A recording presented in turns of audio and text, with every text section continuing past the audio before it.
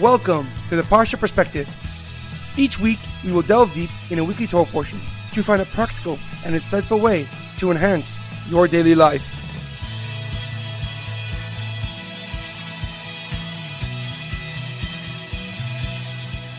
Thank you for tuning in. My name is Shalom Yamini. Each week, we will look into the weekly Torah portion to find inspiration that will complement your daily life and intensify your connection to God.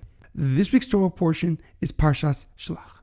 Our Parsha begins with the episode of the spies' exploration of the land of Israel.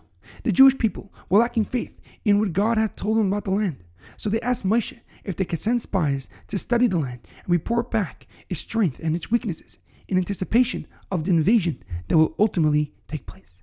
Moshe asked HaKadosh Baruch Hu, who replied that he's allowed to send spies, but he himself is not commanding him to do so. Moshe then gathered the entire Jewish people and picked one leader from each tribe and assigned him with this special task.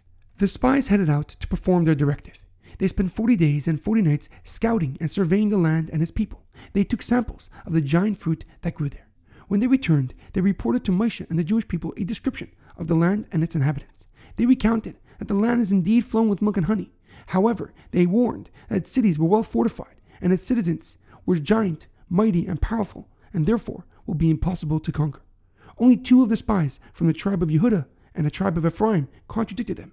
They argued the land was magnificent and there was no reason for concern because God will surely lead them to victory. The Jewish people then spent the night complaining to Moshe that they would rather return to Egypt than be defeated in battle. God, hearing their arguments, informed Moshe that he is going to punish the Jewish people for their persistent lack of faith. Hashem exiled the Jewish people for 40 years of wandering in the desert and banned any man over the age of 20 from entering the land of Israel. However, a question comes to mind. What was so wrong with the spies' account of the land? There were indeed giants, and their cities were well protected. And from that point of view, it was absurd to think that they can actually defeat such a well-defended land. Many Mefarshim explain that what was incorrect with their perspective was in fact their perspective. The spies suffered from black dot syndrome. They chose to focus solely on the negative factors of the land, rather than see the holy, spiritual, and positive features of the land. Their ultimate aim was to stop the Jewish nation from entering the land of Israel, which God had promised our forefathers, Avraham, Yitzchak, and Yaakov, and for that, they were punished. In our daily life, it is imperative that we understand that we can choose whether to focus on the positive or negative aspects of ourselves and our life. If we decide to put the spotlight on the negative and deficient factors of our life, this will lead to a life filled with anxiety, depression, and emptiness.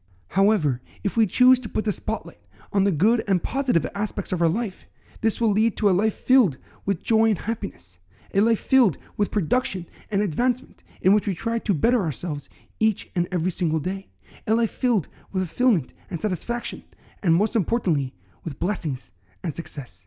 There's an amazing quote that I once heard. To live a healthy and satisfying life, you must focus on your strength, not your weaknesses. You must focus on your character, not your reputation. And you must focus on your blessings, not your misfortunes. Have a great weekend and good Shabbos.